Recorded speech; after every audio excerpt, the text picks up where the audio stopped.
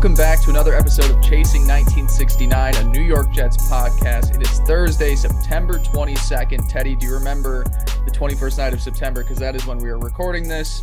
Great song. My name is Blake Pace, alongside Teddy Pristash from upstate New York. And the Jets won this week, motherfucker. Okay, we're just getting right into it. Go right ahead. I just had to get into it. Oh my gosh. No, you're right. We're going to get to the win. We're going to get to how Teddy's feeling this week. We're going to, recap the Cleveland Jets game, preview the Jets Bengals game. Before we do that, though, make sure to follow us on Twitter at NYJ_chasing69. The YouTube page is the same channel. Teddy is at Teddy Huncho. I'm at Blake Andrew Pace. Make sure to check out my work at Sports Illustrated as well, too. Teddy. What up? Victory Wednesday, I guess, is what we're calling this. It's a victory week. How are you doing? Take us through it. That's where we're obviously got to start this. A Jets win in September, up to 1-1. It wasn't pretty, but it's a win. Yeah. It was not pretty, but at the moment, that's not what matters. What matters is that somehow the New York Jets actually figured out how to win a game, which was just like so electric and awesome to watch and enjoyable as a fan who watches every game thinking they can win. First September win since 2018, Sam Darnold's first game as a Jet.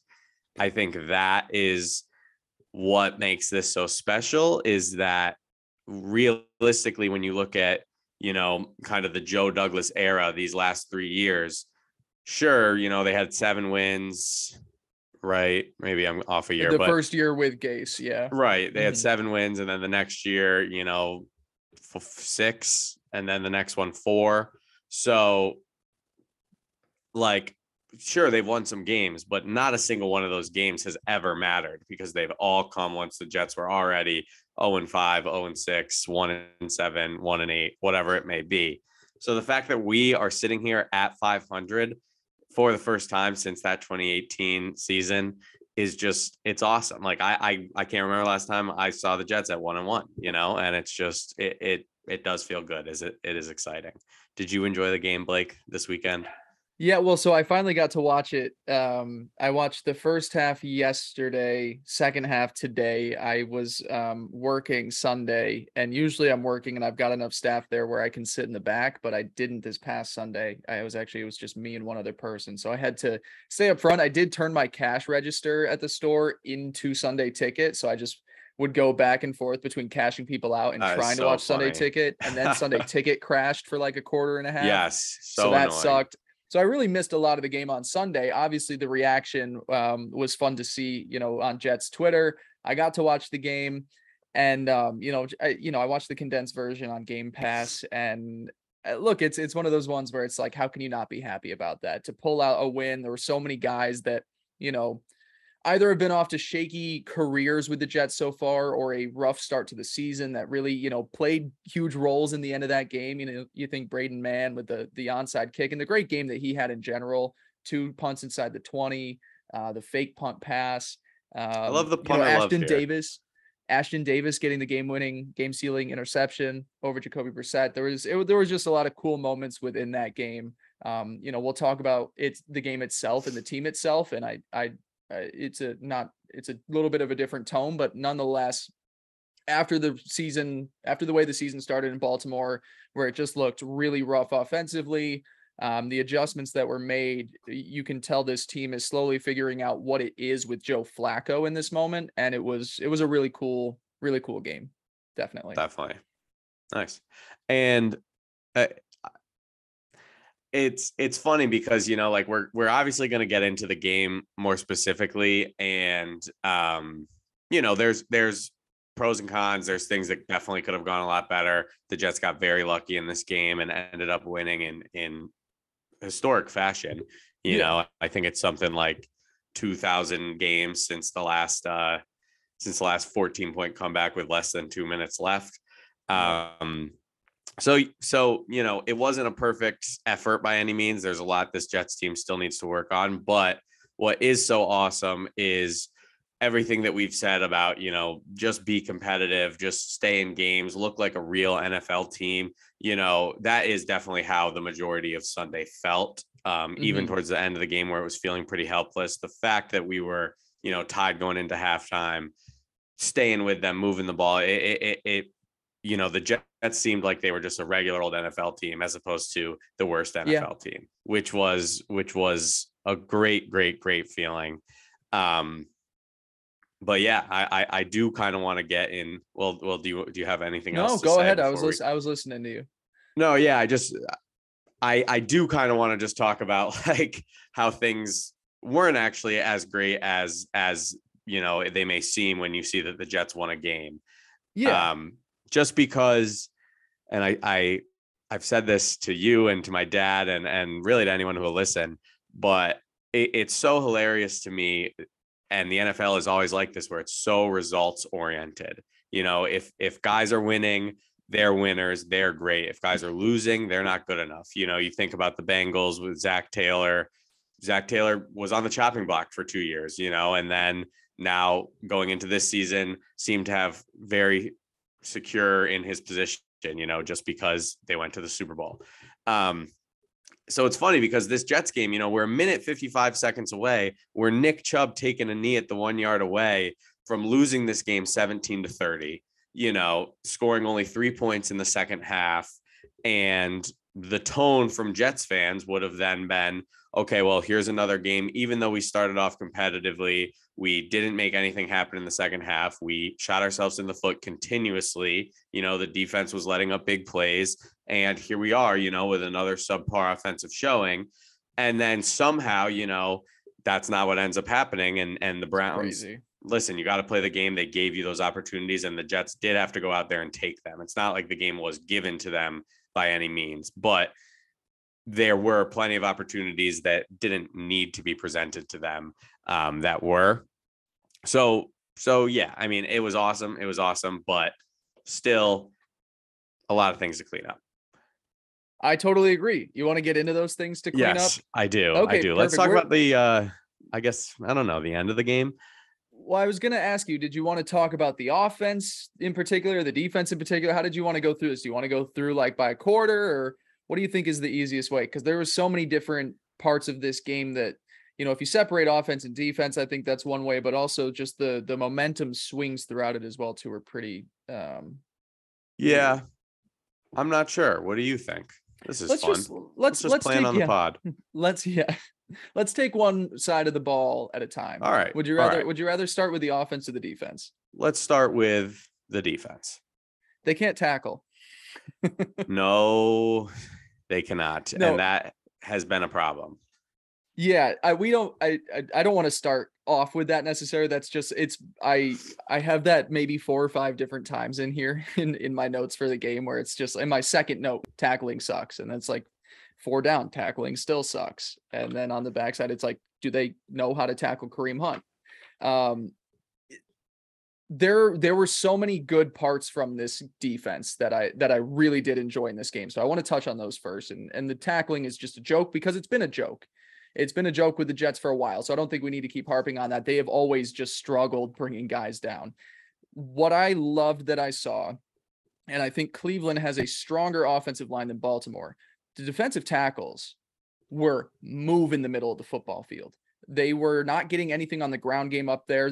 And I want to say, like, when I say this, it's 85 to 90% of the time. Obviously, there are going to be plays where, Chubb breaks through the middle for a nice 8-yard gain. Like, it wasn't just shut down all day, but from early on through the full 60 minutes, the defensive tackles were creating pressure up the middle.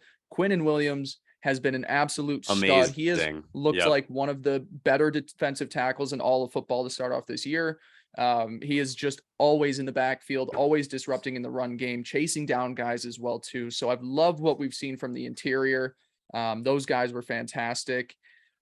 Have you been, your thoughts, I guess, on the edge presence 2 weeks in? What are your thoughts on that? Very, very, very, very, very underwhelming. Right? Isn't that weird? Yes, it is. My biggest takeaway from the Jets so far, especially like defensively, has just been that the pass rush is just kind of still non-existent. These guys, it was a little bit better in the Ravens game, but especially in this Browns game, it really did feel like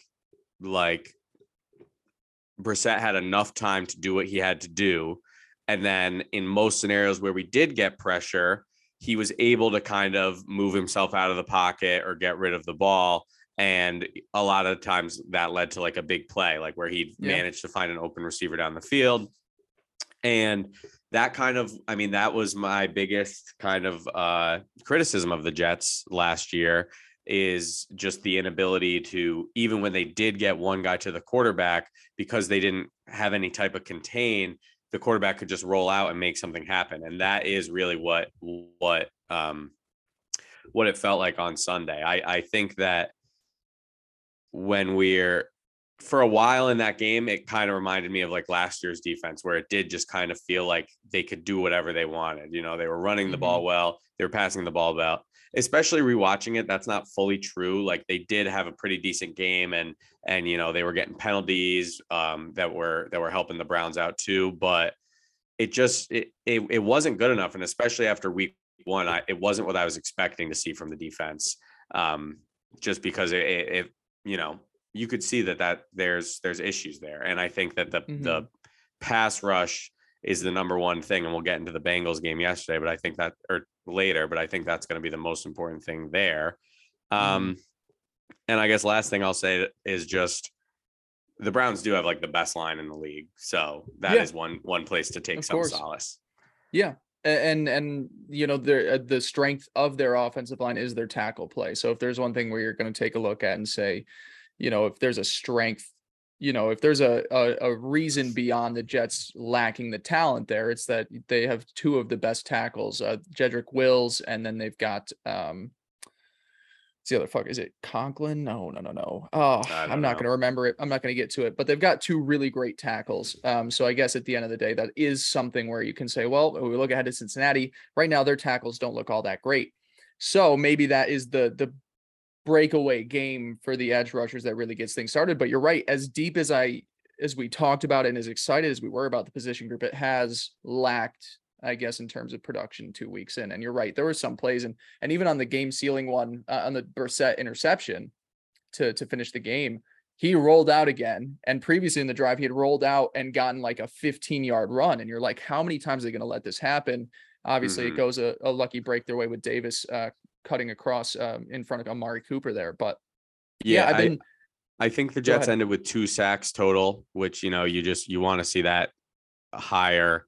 But I will say they were in, you know, very key situations. So that's another positive there. But yeah, I think it's been interesting, especially we spent all off season, you know, talking about what the ability of this pass rush was going to be, and how kind of we were scared for defending the run, and kind of what you said earlier, the Browns did their work on the ground, you know, and Nick Chubb got in the end zone a bunch of times, but overall, I mean, I think the Jets played pretty well against the run in general in this game.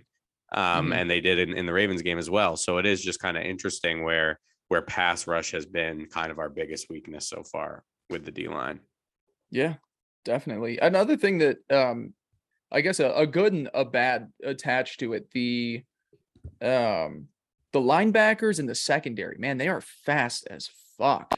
The only problem with their aggressiveness is that and this is, you know, most teams that play this style, they bite way too hard on misdirection and play action. And that was a big cause, and a big thing that Stefanski ended up implementing in as the game went on was a ton of misdirection, a ton of play action that opened up some shots to Amari Cooper there too. But all things considered, a solid day from the secondary. What did you think, what you saw out of Reed, you know, Sauce, and then the safety play as well too? Yeah, I think this is kind of the tale of two position groups. You know, I think the cornerbacks were awesome and have been awesome. Sauce, you know, if he had a few times where Amari Cooper got the better of him, but a lot of them were in zone kind of coverages where it wasn't fully his responsibility, things like that. But him and DJ Reed, I thought, were outstanding. And I think DJ Reed has far exceeded, maybe not exceeded, because I thought he was going to be good, but he has just really been like that guy, which has been awesome to see. The safeties, I think, had a really rough day, especially in secondary, I forgot what I was going to say. No, I think I was just being confused, but they just, or I was going to say, especially in the passing game, because Oh, okay. they just continuously were just like missed assignments. That Oh my Amari God. Cooper The touchdown was second just touchdown. another missed assignment from where Sauce was trying to. This time it was Jordan Whitehead was trying to pass it off to him, Yep. and he kind of takes a step forward and set it back, and he's wide open. Mhm. And Jordan Whitehead had some missed tackles, which he is kind of an overly aggressive guy, but that's not what you want to see. Both of Whitehead and Lamarcus Joyner led the all players in football in week 2 in missed tackles. They each had 4 missed tackles. Nobody had more than 3 in the rest of That's the league. great. That's great. Crazy. Yeah. So rough day from the safeties, and I don't know. You can see where this defense's strengths and weaknesses are, Yeah. and their strengths in the passing game are on the outside and their weaknesses are on the inside, and if you can get, one of your better players, line them up in the slot and get one of those linebackers or get, Tony Adams or one of these safeties on you, it's something that teams are going to look to exploit. I'm not fully out. It's not like I'm like really worried about Jordan Whitehead. I think he'll be fine, but he's not like a well-known coverage guy. He's more of the big hitter, Mm-mm. and Lamarcus Joyner's been underwhelming. So that's definitely, I think, lack of pass rush is second, and then the safety play has been the number one concern so far with this defense overall. Totally agree. And we thought the safety room was going to be a little bit questionable, albeit we probably thought a little bit more with Jordan Whitehead being involved. Both of those two, by the way, also saw and PFF grades. I don't know where people stand on these days. I feel like people love PFF grades when it plays into the argument they're making, and they Right. hate PFF and they shit on it when it goes against what they think. So with us saying the safeties have been playing bad, they are both in the bottom 5 of safeties in football right now in terms of individual grade. I believe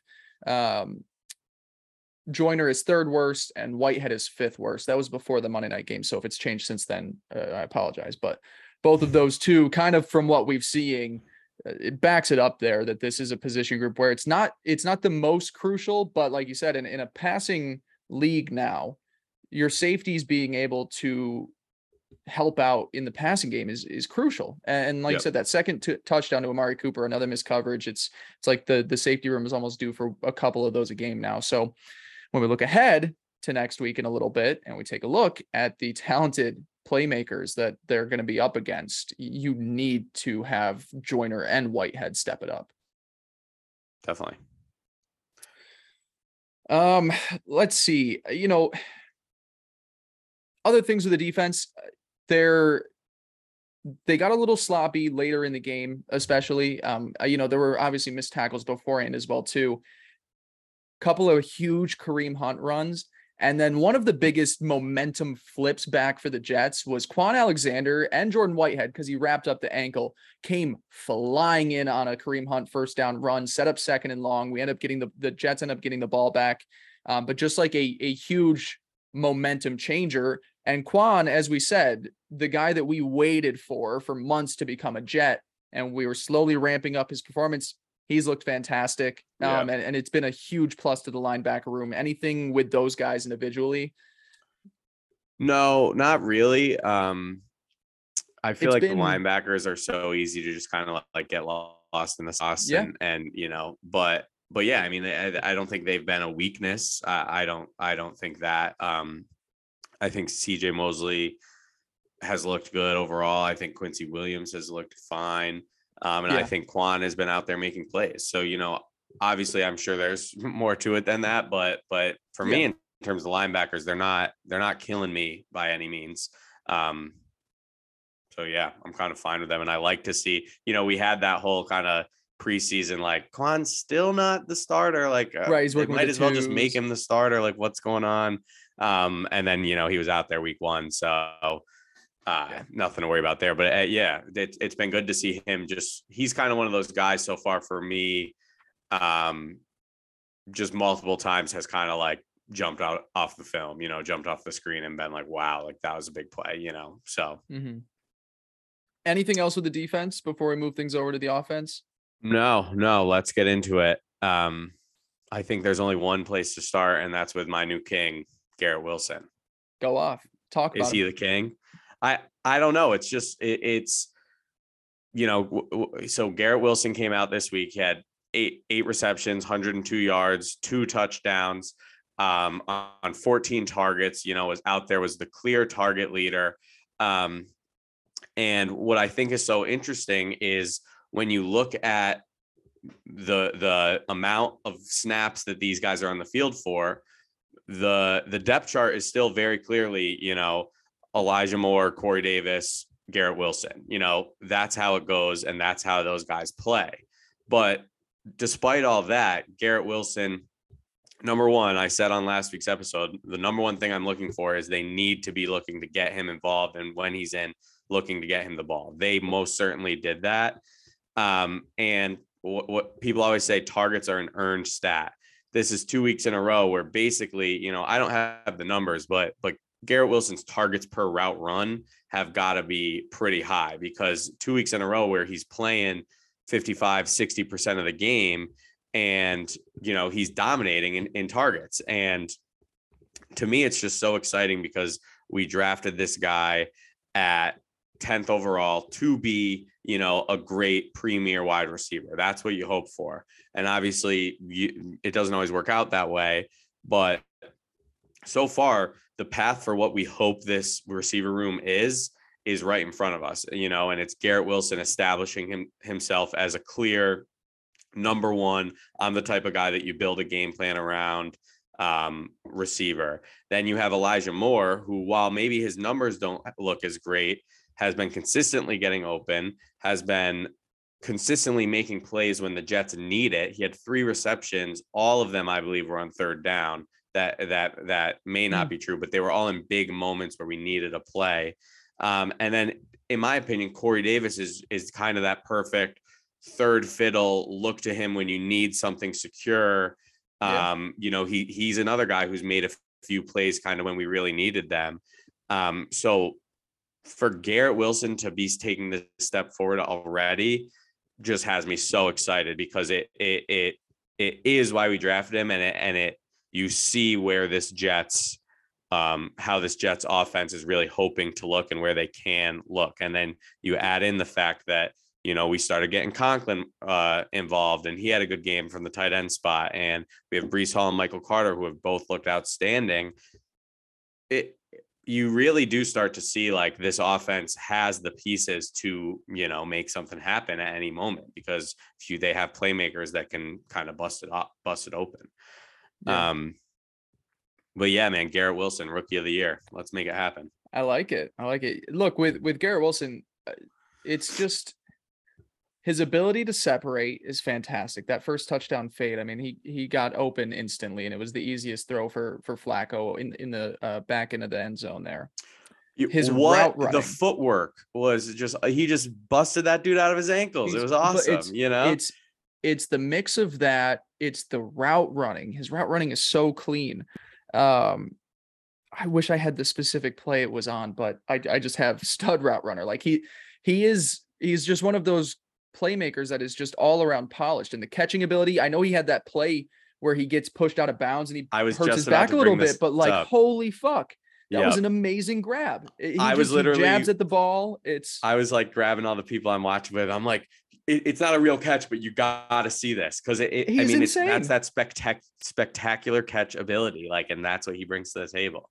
Yeah, so he's fantastic, and where I want to bring this to next with the offense is Garrett Wilson far and away looked the best on the field as like game 1 to game 2, like you just saw it pop off. The biggest improvement from game 1 to game 2 was Mike LaFleur. The game that he called against Cleveland was so much better, and it fit this version of the team so much better. I don't know if I said this before the show talking with you, or we said it already, but his ability to take a look at what the offense wasn't able to do in week 1 against Baltimore and just completely flip the script. It was just like you said, it was getting, the end arounds and the pre-snap motion, getting Braxton Berrios some early touches. They were doing that. They were bringing guys in motion on literally every play. Like it was so much better in that aspect of just making things easier for the offense. We had 5-step dropbacks for Joe Flacco, which is necessary when you don't have an offensive line. It's one of my notes in here. 5-step dropbacks, good.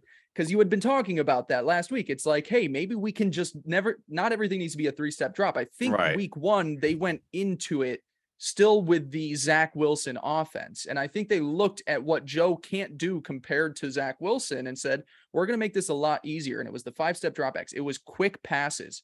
So much motion, so much pre-snap motion.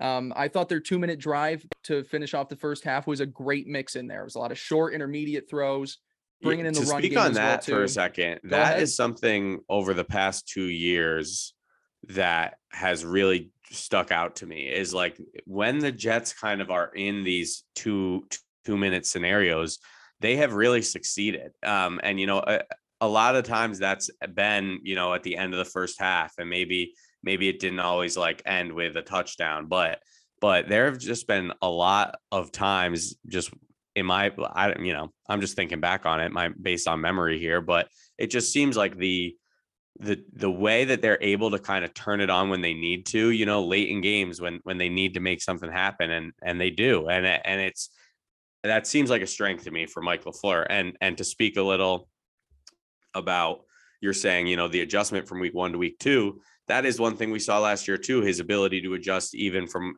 first half to second half. You constantly saw, you know, they'd come out, throw a dud up in the first half, make some changes, do it in the second half, you know, and now it's kind of that step ahead. All right, let's make some adjustments before the game starts so that we can start off hot. It was nice to see the Jets score 14 points in the first half. I mean, when's last time that happened? My one complaint, the end arounds are important. So way too many of them, though. It was just it's like, dude, come on, like run a play where you're not starting 15 yards behind. I have a note here. LaFleur on one in the second half, because there was one double end around where it ended up going back to the left side of the field. And I forget if it was Michael Carter that it went to or one of the receivers, but it ended up being like a 7-yard loss. So I do agree.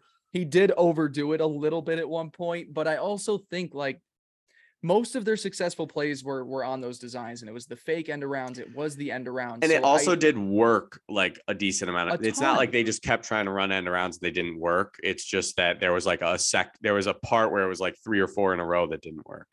The teams that have the most success offensively in football over the last 2 or 3 years are the ones that run the highest percentage of pre-snap motion. It is the best way to get an early edge on, going up against a defense. So it did get a little too cute in the second half, but I think it was all based off of how successful it was for them in earlier parts of the game. So I really did like what I saw from LaFleur.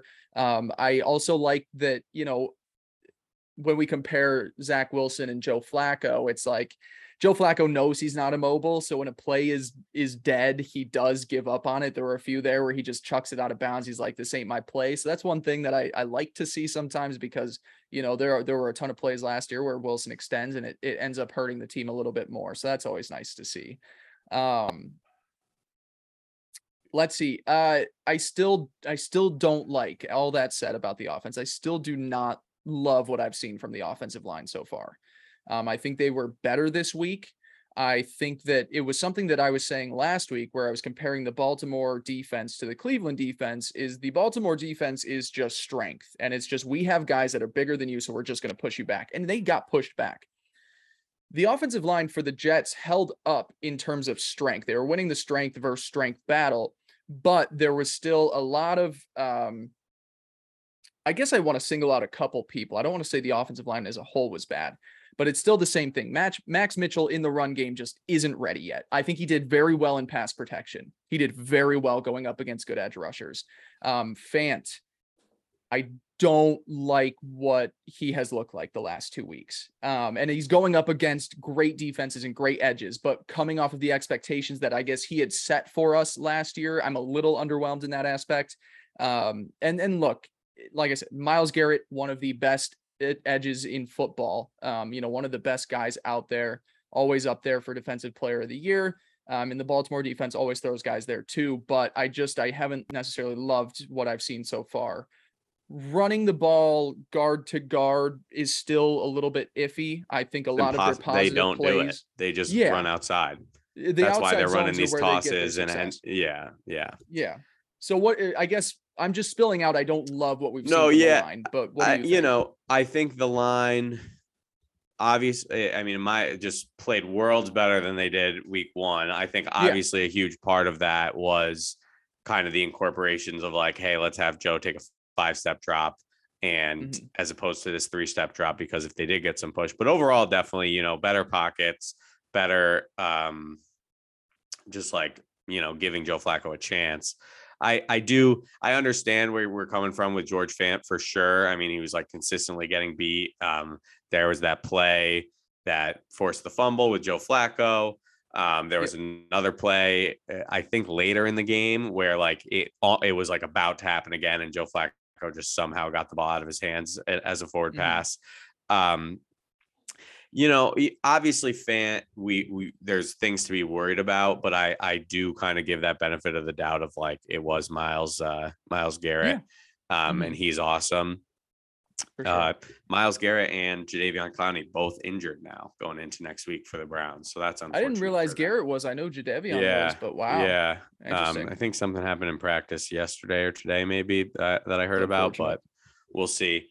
But yeah, line, I mean, got to be like the weakness on this offense. If you're going to pick a spot, I think they looked a lot better, and the Browns have a good defensive line, but a lot of the teams that we play have a good defensive line. Yeah, so, that's hopefully this this a lot of lines. unit can just kind of begin to mesh and get better. And hopefully not go up against Myles Garrett all the time. Yeah. Yeah. But I guess go ahead. I'm going to kind of change off of the offensive line here, but yeah, overall offensively, kind of what I was getting at when I was talking about the skill positions earlier, you are really seeing like they are going to be able to move the ball.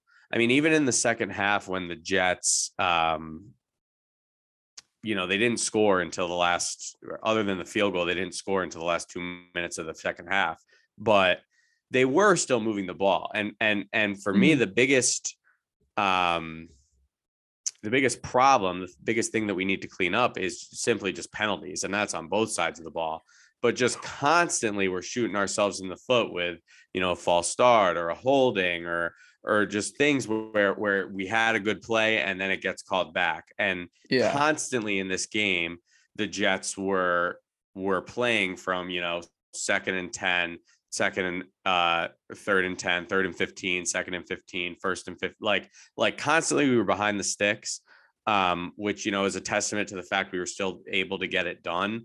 But it's just like, that is not going to be sustainable when you're just getting penalty after penalty after penalty. Yeah. And that was, I wanted to echo in with the penalties. Like, I've been seeing this a lot. The first 2 weeks of the season, false starts don't get called as much as they used to. What's up with that? Fant had like 4 maybe, where I was just like, he's early, but then the Browns did too, and then we've seen it across I've seen the league. It all across the league. Yeah, I don't know if they just like give them the benefit of the doubt sometimes with the snap. It's so weird. And definitely I've noticed that as well. It's and it happened with Fant a lot. A ton. Like he'd be like a step back, it seemed. Yeah, you always had it. It was like, I think it's the first thing. Yeah, the first thing I have for the offense, refs just don't want to call false start on Fant. And I think he might have had 2 in their first drive. The other thing that's always interesting with the NFL too is when they implement new rule changes that they're going to like, oh, we're going to emphasize that we need to enforce this rule better. The ineligible man downfield one is just getting harped across the NFL right now.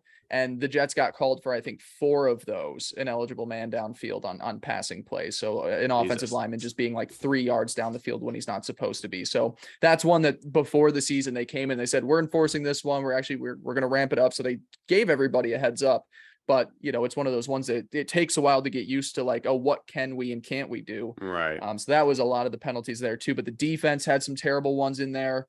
There was a weird personal foul on a punt return, and I didn't get to see the full clip with the condensed game, but it was like the Browns got their punt return. I think it was on the drive before Nick Chubb scored the touchdown. I think someone just shoved someone. I Okay, think because is I what didn't happened. see it, and then I just saw a personal foul, and it moved him up 15 yards, and I was like, that. But yeah, just Yeah. a lot of dumb plays. Saleh hated a lot of the calls as well too. He was furious with the refs for a good majority of that game. Yeah. Um, It was mhm, just like penalty after penalty for the Jets. It really did seem, and whether that's, the refs or whether that's just, the Jets having penalties, it needs to be cleaned up. With all that said, though, I think it is kind of like an indictment on how they were successful, because like I said, they're constantly behind the sticks and they were still able to move the ball, still able to get first yeah, downs. And I don't know their the end stats, but at one point they were 7 for 10 on third down. They were just really they were successful when they needed to be offensively. And a lot of times, like there were that Garrett Wilson drop on 3rd and 4 when they really there's needed it at the end of the game. That hurt, and there were, I think, was a Conklin drop, and then there were a few where there were penalties on third downs and things like that. And it's like those things are killer for sure, but despite all that, the Jets were able to move the ball. I guess that's what my point is. Overall, the offense looked like a functioning offense, even with Joe it did. Flacco. They made necessary adjustments, and that was what was really most important. And even without the kind of last 2 minutes of the game, obviously you'd like them to score more, but I do overall. I'm impressed with the offense. They were able to figure it out with Flacco, and again, you just think about, if Garrett Wilson can really establish himself as the number one receiver, Elijah Moore is going to get more involved. Like, he just is there. And especially when Wilson is back. Right. Yeah. And with Garrett Wilson demanding more Oh, sorry, presence, Zach more game Wilson. Yeah. planning. No, right. Yes. But both of them, and Zach Wilson is going to look to Elijah Moore, and he's been getting open and he's been run out. It's not like they've just said, okay, Elijah Moore is not the guy. He's still out there running around. It's one of those things where Elijah, one of his best strengths, isn't something that feeds into Flacco's arm strength. Like, if Elijah's getting these great breakaway plays down the field, Flacco's strength isn't the deep ball these days. And if Zach Wilson can add that element in there, I mean, you're stretching defenses that much further at that point. So you're dead Definitely. on with this. Where this offense can be, if Zach Wilson is all hinges on Zach Wilson taking that step in year 2. But when you look at the playmakers around him right now, we still haven't given a shout out to the running back duo. Breece Hall's one cut ability is so filthy. His 123-yard where he just cut right outside, it was either the linebacker or safety, and just kept the play going. Yep. Michael Carter is still every game, he just impresses me with his ability So to elusive. just shed off guys. Like, he is fantastic in that. So yeah, you're looking at this offense and saying, they're still in the young developmental stages with a lot of their pieces. Younger parts of the offensive line. You've got young wide receivers in there. You've got a young running back duo.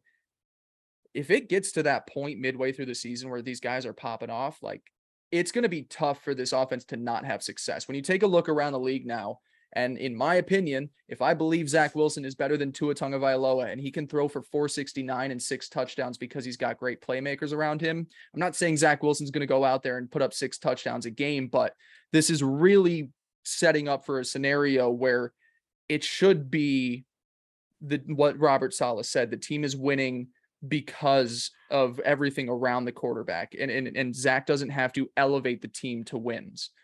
So pretty exciting. If we can win with Joe Flacco, hopefully we can win with our number 2 overall pick. And you would hope it does to. kind of show you it like, all right, this is the minimum of what you have to be able to do, be able to kind of stand in the pocket and find your open receivers and get rid of the ball.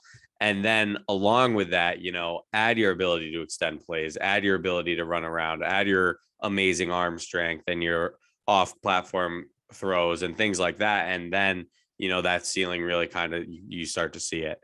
But yeah, overall, like I said at the beginning of this, it could have been a very different day, feeling, analysis in the snap of a finger. With the way that this game ended. And I guess let's just talk a little bit about the end of the game, and then we can get into next week and what we kind of think, how we can keep this rolling, hopefully. That's the big storyline outside of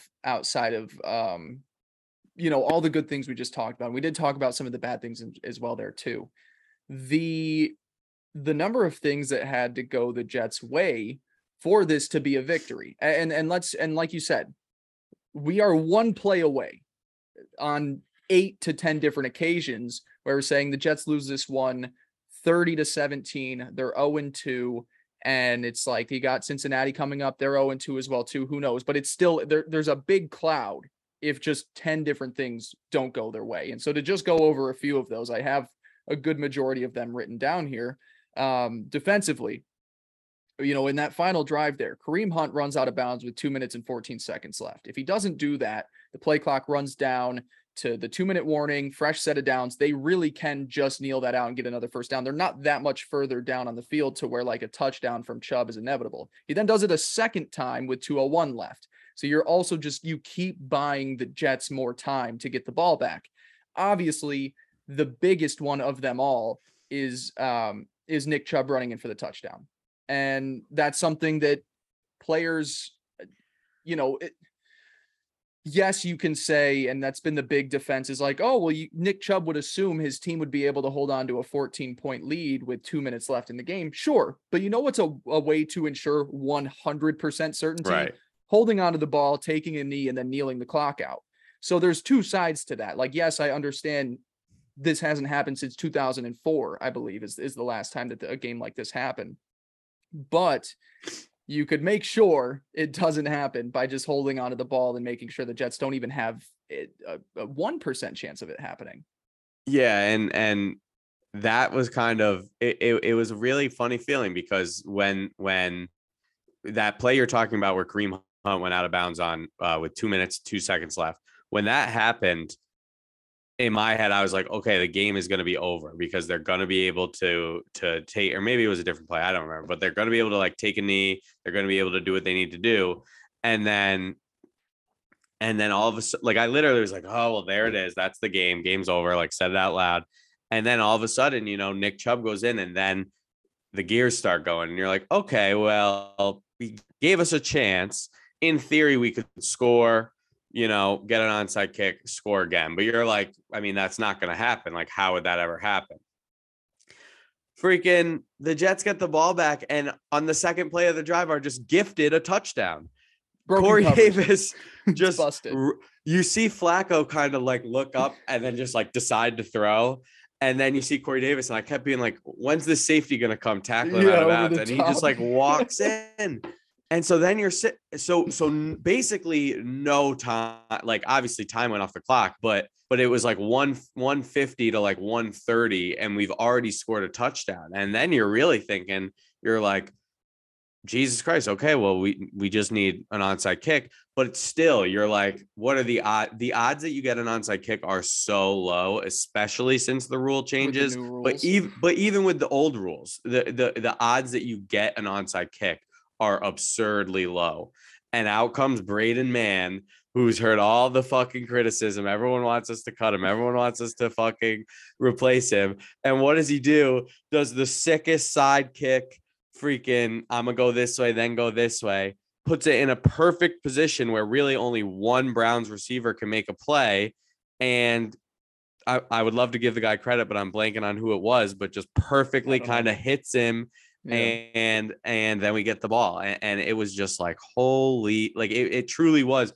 As I was watching it, I was like, all these things just can't be going right. Like this doesn't make any sense, and then they get the ball and like Robert Saleh said, he was kind of like, there was no way we weren't going to score.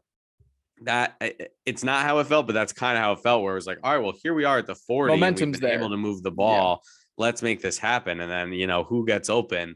Our boy, Garrett Wilson. Man, dude, it really was a magical fucking moment.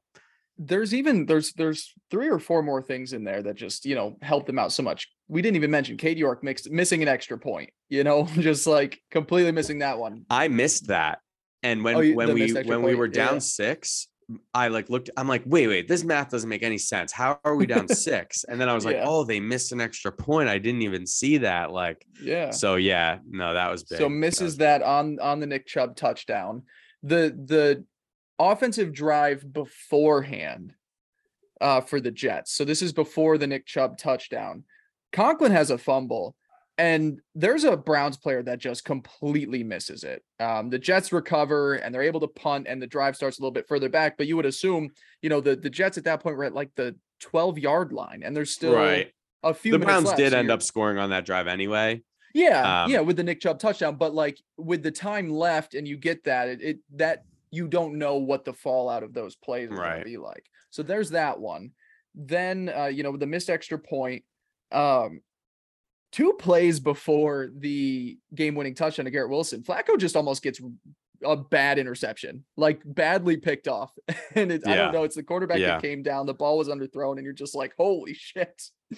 So like, obviously I'm nitpicking here and just all the things that had to go right for them. But the point being, it is very fortunate that the Jets walked out of Cleveland with a win there. It is. And the NFL is very lucky, and we'll play the results and we'll say that the Jets are 1-1 here. The Browns are 1-1. The Bengals that we're about to take on are 0-2. I say we, by the way, because, I haven't even got to mention this yet. Jets fan for the rest of the year, as I just let the Colts sit over there on the side. I'm just going to let them. Usually you mention the Colts by now. Why didn't you this week? I'm going to let them tank for CJ Stroud, and then I'll start talking about them again. But I guess main point just being like, this is, luck aside, a huge morale boost for the Jets to not fall to 0-2, to not have the questions continue about, okay, can we enter a game in the fourth quarter competitive? Because 30-17, they're not telling that story. It's another game where 15 minutes left, and they're not in it. So they avoid all of that. And Teddy, they now head into an 0-2 Cincinnati team. Albeit I think we assume they're a little bit better than their record and what they've shown through the first 2 weeks. I guess, is there anything else that you want to wrap a bow on with the Browns before we talk about Cincinnati? Or are we ready to go?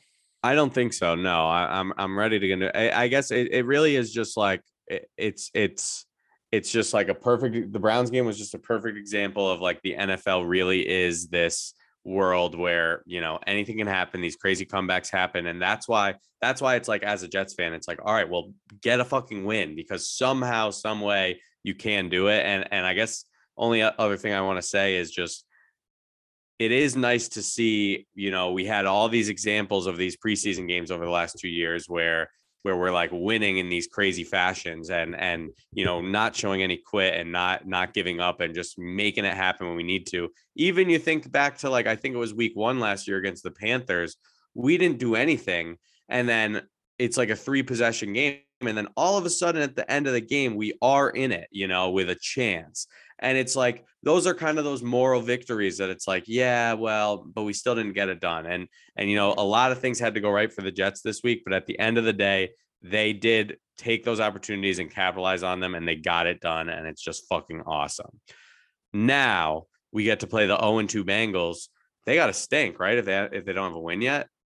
That's just how that works. Yeah, they have to be. They have to. We have a win, and that's why. So we're gonna win. And that's why the Giants are, Super Bowl favorites at the moment. Right. 2-0 exactly. New York Football Daniel Giants. Jones, best quarterback in the league. Yeah. Not really. He sucks dick. He does. But we're not here to talk about that. We're here. Yeah, that'll be. We'll get Maselli on to talk maybe like 5 minutes of Daniel Jones after he gets cut, because when he was up in town, he was like, "Got to get me on for Giants talk." It's like, well, I know he's always telling me that too. I just struggle to care about the Giants. Me too. Yeah.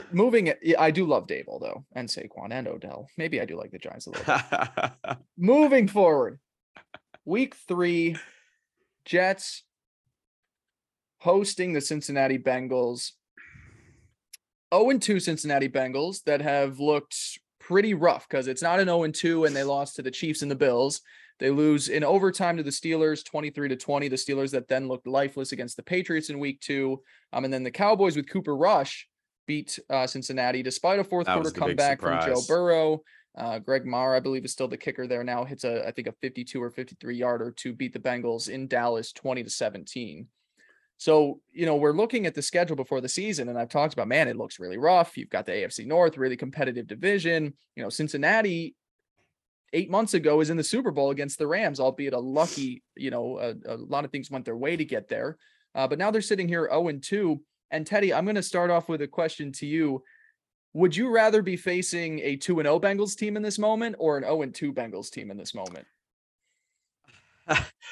I did not expect that question, and I don't like it because I don't I've been either. thinking about this a lot because it really does. This Bengals team is 0-2. It They're really does desperate. feel like they're backed into a corner, and it feels like this is absolutely a game that they need. And I mean, listen, I'm a Jets fan, and I think the Jets are not the same old Jets. But you look at the Bengals versus the Jets, you're telling me this doesn't seem like a get right game for them. It wouldn't shock me if the Bengals come out here and just kind of blow them out. Just because it wouldn't shock me if they came out with just a lot of fucking oomph and urgency. But at the same time, I do think the reason they're 0-2 is because they do definitely have their weaknesses. And we've seen those weaknesses. And I think the number one has been their offensive line. What's Burrow got 13 sacks already on the year. Yep. Most in the league. So, to me, it's scary because there's that sense of urgency. The Bengals are so explosive, but I do kind of feel like the Jets match up well.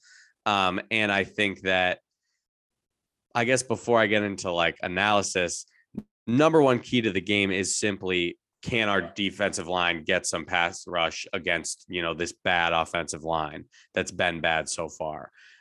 Because number one, if we can't, that doesn't look too great on how well we are and stack up against the league. But it's just like we should be able to get to the quarterback. So I don't know. That's what I'm like most worried about, I guess. That's what I'm thinking about. Yeah, if the Jets have the ability, if the Jets are gonna, get off to a 2-1 start with wins over the Browns and the Bengals here, this one in week 3 needs to be won by the defensive line. There is no way around that. I think we can move to the Jets offense versus the Bengals defense in a little bit, but you're dead on. The two biggest matchups are on the defensive side, and it's, can the Jets defensive line keep Joe Burrow in the pocket, prevent him from extending plays, and actually bring him down. You need to put him on the ground. He's been sacked 13 times. You cannot walk in there with 2 sacks like you had last week against Jacoby Brissett. You need to get the quarterback down. And then the second one is, can you do that quick enough before Jamar Chase, T. Higgins, and Tyler Boyd break through in the secondary? Because as much as I do like what we've seen from this younger corner room, that is one of the toughest trio of receivers in all of football. Jamar Chase is one of the best receivers in all of football. And I can like what I've seen from Reed, and I can like what I've seen from Sauce, but up to this point, the best receiver they face is Amari Cooper. And even he got open, his fair share against the Jets last week. So it's going to be so important to get home on Joe Burrow, because the more time that you provide for one of those receivers to get open, that is the way that Burrow is going to get things done. Now, fortunately, when you take a look at how it's gone the last 2 weeks, they haven't had the time to do that. The Steelers defensive line was all over Burrow in week 1, and Micah Parsons absolutely destroyed them in week 2. So whether it's going to be a guy or a collective effort that steps up in week 3, the defensive line needs to get Joe Burrow down if they want any chance to limit what this offense is. Yeah, 100%. And what did we talk about at the beginning? Kind of like with where this defense biggest weakness so far, it's still been that lack of pass rush. And I'll tell you something, if Joe Burrow's allowed to stand back there for 3, 4, 5 seconds, he's going to make plays, and Jamar Chase and T. Higgins and Tyler Boyd are going to get open. And then you pair that with the fact that, oh, hey, they have a pretty good running back in Joe Mixon, who could gash you.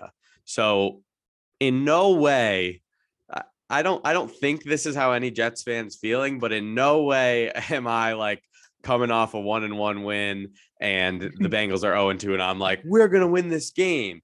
In no way is that how I feel, because at the end of the day, it's just funny because it's like, I think the Bengals are pretty good and I think they're probably going to bounce back and end up being fine. And here they are playing my Jets in week 3 when they're 0-2. It's just kind of like, well, I hope they suck one more week, but I do think at the end of the day, they're a good team.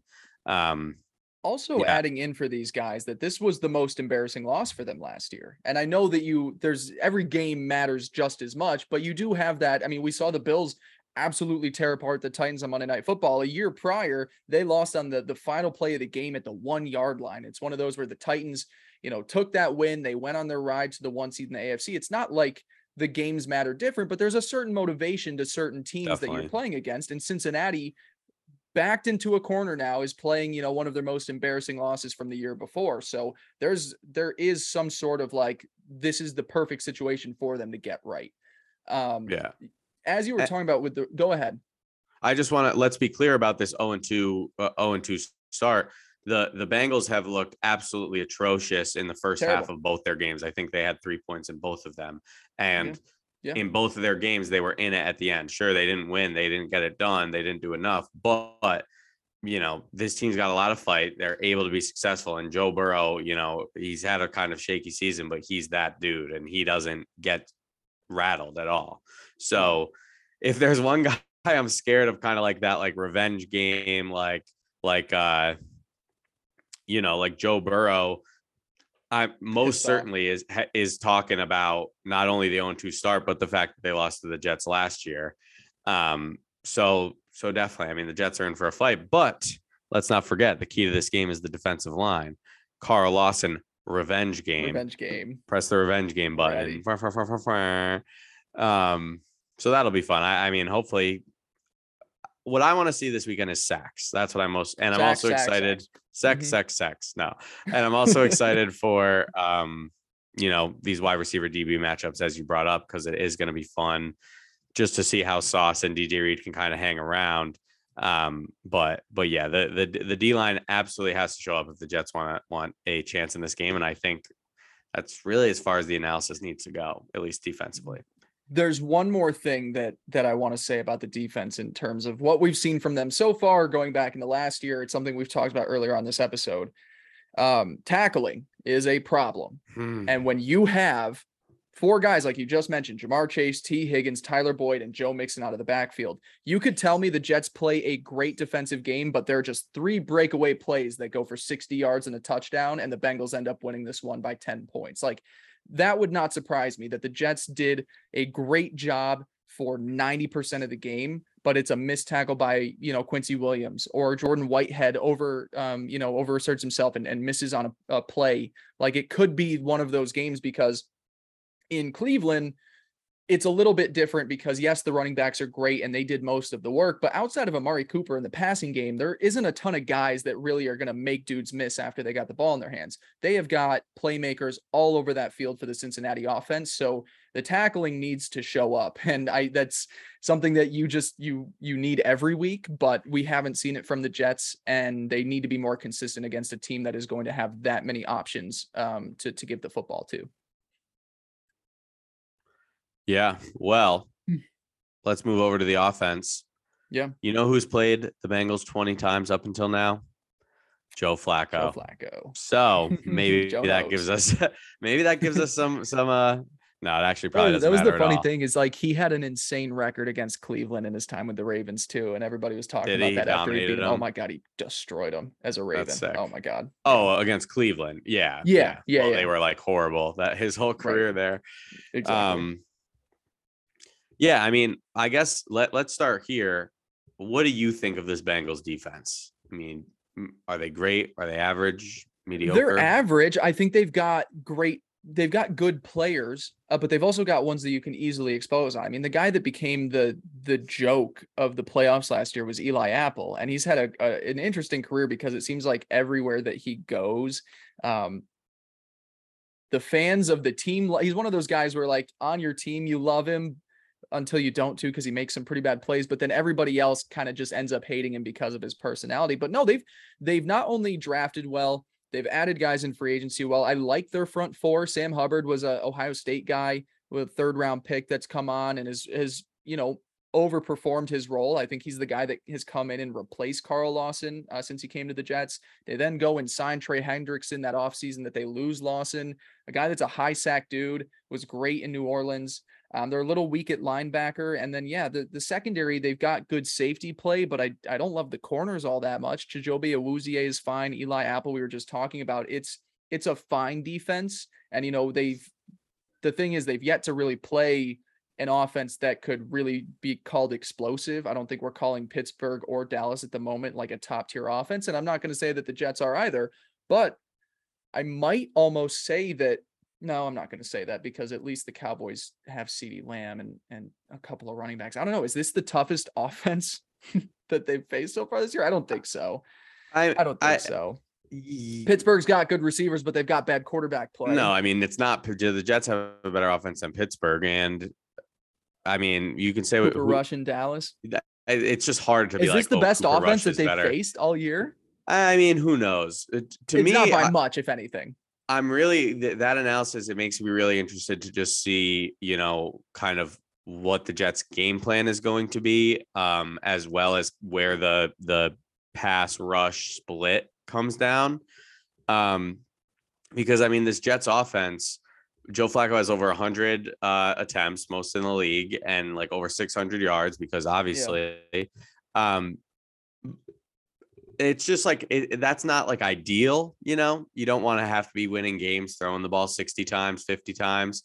And the league is almost turned into, though. No, right? It's true. But it's also interesting just because, like, obviously CJ Uzama was hurt last week, which led to kind of less 12 personnel, probably changed the game plan, which I think helped the Jets out a lot. So I'm interested to see kind of where that falls, if Uzama's back, where that's going to land.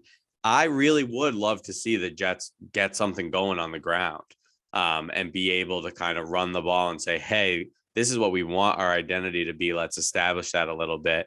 But, it does just kind of seem like where the Jets are going to exploit this defense is through the air, is kind of with our outside receivers. And that's what we've kind of been successful at so far. But it's not like we've been poor running the ball. I guess we just haven't really had the opportunity to do it as much as we wanted.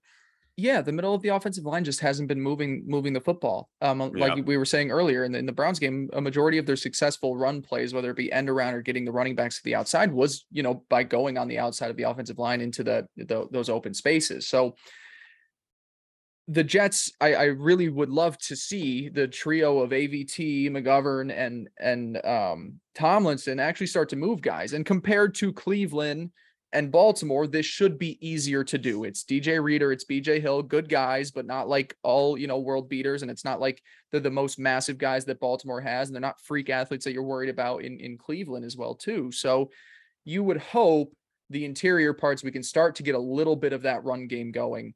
But yeah, obviously, and to, I guess, counter myself what I was saying earlier, like I know NFL has changed into passing 55 times a game gets you a win, but that's most of the time when you have a Josh Allen or a Patrick Mahomes and not a 37-year-old Joe Flacco. So you're right. The Jets do want to have a more balanced offense because I think they're not elite enough at the quarterback position, as funny as it is to say that Joe Flacco isn't elite. I mean, he is.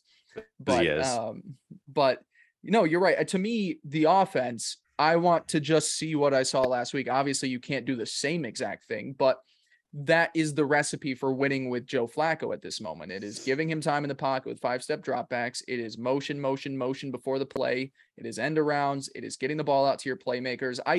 To be honest, like I know they want to be a run first team. If Uzama's back, I still want to see more 13 personnel. Like I just want to see, 11 personnel. 11 personnel. I agree.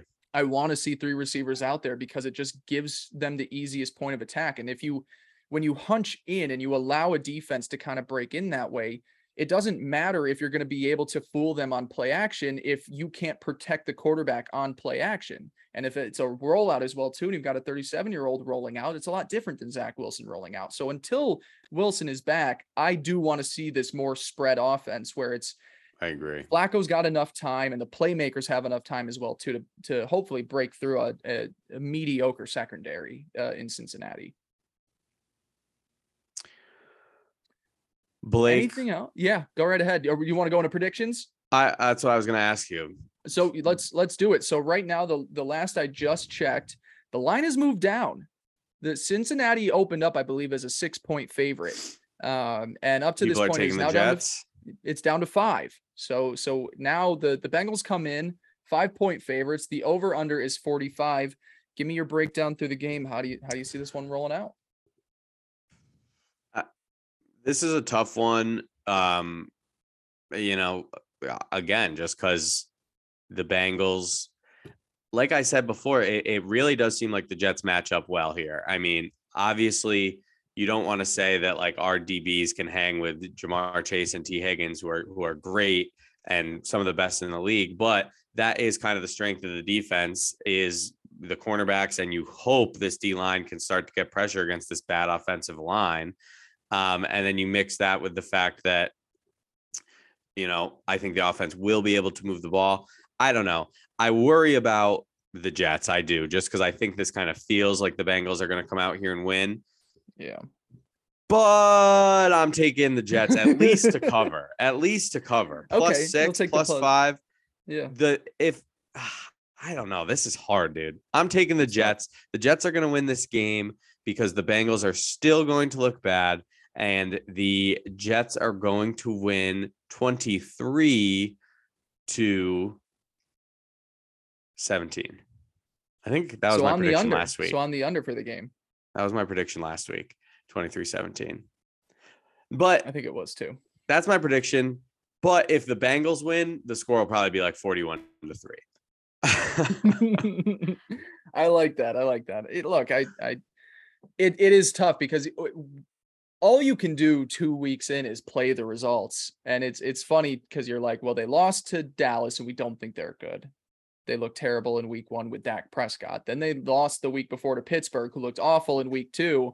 But if we're going to flip that with the Jets too at 1-1, they just beat the Browns very luckily. And the Browns barely beat the Panthers, and the Panthers lost to the Giants, and are the Giants a good 2-0? You start playing this game where you're just like, who is good and who isn't?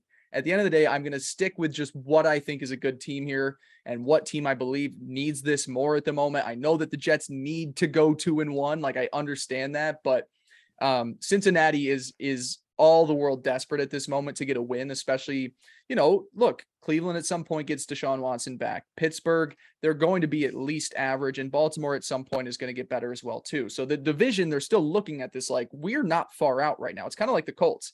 I might be over on the season at them at 0-1-1. We're second in the division just by a half game. So it's really not that far apart for us. I'm going to go with the Bengals get right game here. It pains me because I just love the momentum that the Jets have, and I feel like it's going to fall a little bit short here. I am going to go with a 31-20 game here. That's going to be my final score prediction. I do think the Jets will be able to move the ball and get points up there. And maybe it's one of those where, like I said, it could just be this game is a tie game, if not for a breakaway Joe Mixon touchdown run and a Jamar Chase play where it's just like he's the best player on the field, so it doesn't matter. Like, it's one of those games to me where maybe the Jets are competitive for the majority of it, but at the end of the day, the Bengals have the playmakers. The Jets have playmakers, but right now the Bengals have the established ones. I think the offense is going to look just fine. I don't think we're going to take a look at this as a step back necessarily from the Cleveland game because a lot of those points came in very weird circumstances. I think it'll be long sustained drives. Maybe they get stopped for a few field goals. I'm going to go Bengals get right game 31-20 over the Jets. Yeah, I don't hate it. I mean, listen, I'm probably always going to pick the Jets, but yeah, I don't blame you. But it really does feels like a Bengals win. But again, it's like you think the last week. I mean, everyone's like, oh, they're playing the Cowboys, who are dead in the water with get right game for them. And somehow, they come out with a win. So obviously anything can happen. I do just think week 3, this is kind of where obviously, the sample size grows every week of these games, but we will start to kind of understand a little bit better where the Jets are going to kind of fall in. Obviously things change so drastically, but to be able to watch them, number one, against the worst offensive line, number 2, against a worst defensive line. I think that's going to be important because so far kind of our excuse for the O-line has been we're playing great D-lines, and our excuse for the D-line has been we're playing pretty good offensive lines. So I think that is definitely like major key to watch is just how do our lines perform in the trenches? Are we able to kind of have some control of this game, or do we just kind of get washed? And then I think it's, same thing with the secondary is like, how good actually can these cornerbacks be? And how good can this defense be? Because like you said, the best receiver we've played so far is Amari Cooper, and he just had 100 yards. And these guys with Jacoby Brissett as his are quarterback. great. And you think about the Ravens, yeah, they're a great team, great offense for sure. Just put up, 35, 40-point game, whatever it was. They don't have a lot of playmakers, don't have a lot of good running backs. We were able to kind of contain them in the ground game. So there's, I'm not really a predictions guy. I can't wait to figure this out guy after I watch it, Right. But so there's a lot. I think we're just going to learn about where the Jets are, at least at this moment, in terms of their talent, which I'm excited for, because truthfully, if I don't see Carl Lawson having a big game, that's going to bother me. If George Fant isn't able to kind of hold his own against, less explosive guys, with Trey Hendrickson, who they don't really have that kind of like insane skill set that Myles Garrett had, or who's the Ravens defensive end? I've been trying to think. Well, they kind of just have a lot of young guys at this point. Yeah, they drafted who are dominating. Yeah, I'm trying to even think, because they've lost. Is Calais Campbell there? He's in the middle. If he's still playing, he might be retired. I'm gonna pull it up real quick, and we'll get their depth chart in here. I've got it right here. It is, and it's gonna pay me because there's one guy that was a rookie a couple years ago. So Calais Campbell is in the middle. It's Odafe Owe, who his name was Jason during the draft. If you're like, who the fuck is that? Interesting. So Odafe Owe, Justin Matabuke was a defensive tackle originally out of Texas. So I guess he's moved to the outside. But yeah, no great names there, but they're always just good and physical. That's what it is. It's just pure strength. They don't even care about like your pass rush skills. As long as you are a big motherfucker, they'll take you. Right. But no, you're the point that you're making is right. This is kind of the opposite team of what we've seen the last 2 weeks, where the other ones were just built around good offensive lines and defenses, and the skill players, I guess, were fine. And like I said, I'm not trying to bash on the run game, but the run game is a lot different than elite playmakers in the passing game because of the way the league is played now.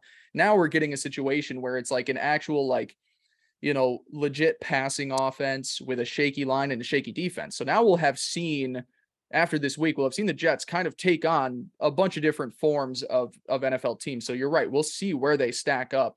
And as we get into the next stretch with Pittsburgh coming up, with Zach Wilson potentially coming back as well too, then Denver, Green Bay, Miami, Buffalo, like you're right. Week 3, we're really going to start to get a good idea of like where this team stacks in the league. Yeah. And I guess, we're kind of just like wrapping up here. This is usually where we like to just, throw every thought that we have out, but just to add some more optimism here, I guess. This is definitely a get right game for the Bengals, but it's like their issues are the same issues they had last year, and they were able to kind of put everything together at the end of the year last year and throughout the playoffs and into the Super Bowl. But up until, week 16, like this is kind of what their offense was, where it was like a little bit underwhelming. Their offensive line was horrible. Burrow's getting sacked a lot. And when we think about just what one of the main reasons we're so excited about this Jets team is, like, I feel like they should have a really good defensive line. So I guess just to say again, it's like, I really need to see this defensive line do something this week, or like, I really think we're going to have problems. And you've mentioned this beforehand too, like, and you just said it a couple minutes ago, but like, I would like to see a big Lawson game at one of these points. Yeah. But from the line itself as well too. He did. I don't want to take away from him because, he was getting pressures last week. He was in on the first sack. The second sack was his. That's awesome. Carry that over. But number one, you just want to see that more consistently throughout the game. You want to see other guys being able to get home. And yeah, we like we kind of said, or like everyone was saying last week, we need these results. Like Carl Lawson, it's game 2, not too much pressure, but your thing has always been QB pressures, but they didn't really translate to the sacks numbers. Let's get those sacks. Let's rack them up. Let's be part of the last 2 teams who were just able to bury Joe Burrow. Let's go out there and freaking do it again. And oh shit, the Bengals are 0-3. Like, they're really struggling. They just lost to the Jets. That's what I would like to happen this week. Of course, I think the opportunity is there for the taking, but don't be surprised if next week when you see me, I'm a little sad. It's okay. We can't be too sad. I think this Browns win has to hold us over at least until the Green Bay Denver area. Dude, And that's so important too. Remember last week I said it just sucks because you have to wait like a whole nother week just to like have a chance. Like this is like a free week. It's like, yeah, we're on a win. You can't mess with me. Yeah, you guys didn't lose 24-0 to Jacksonville. Yeah, dude, what the fuck? All right. We're not going to talk about that. Now we're breaking into our new podcast, the NFL. Chasing Andrew Luck. Chasing Andrew Luck. Please bring me back to the good old days. Yeah. I don't know if Andrew Luck could survive these days anymore. He's looking a little frail, that's for sure. Yeah. Oh, all right. Well, that is going to wrap us up for today. Just to reiterate those predictions there, a 23-17 win for the New York Jets from Teddy. I'm going to go with a what's the over-under again? 31-20, 45. You going to change like it for the over? No, feels like no. an under game. Okay. The Bengals are a very like under heavy team. Yeah. If they're going to get I'm right, worried about the Jets right defense after last week. I'm worried about the Jets secondary. I'm worried about Burrow kind of just picking us apart. Yeah. Well, we'll see. We'll find out. We'll be back. We'll find out. Thank you guys so much for listening. Follow us on Twitter at NYJ_chasing69. Same with YouTube. Teddy at Teddy Huncho. I'm at Blake Andrew Pace, and follow my work at Sports Illustrated as well too. Thank you all. We'll see you next week. Peace.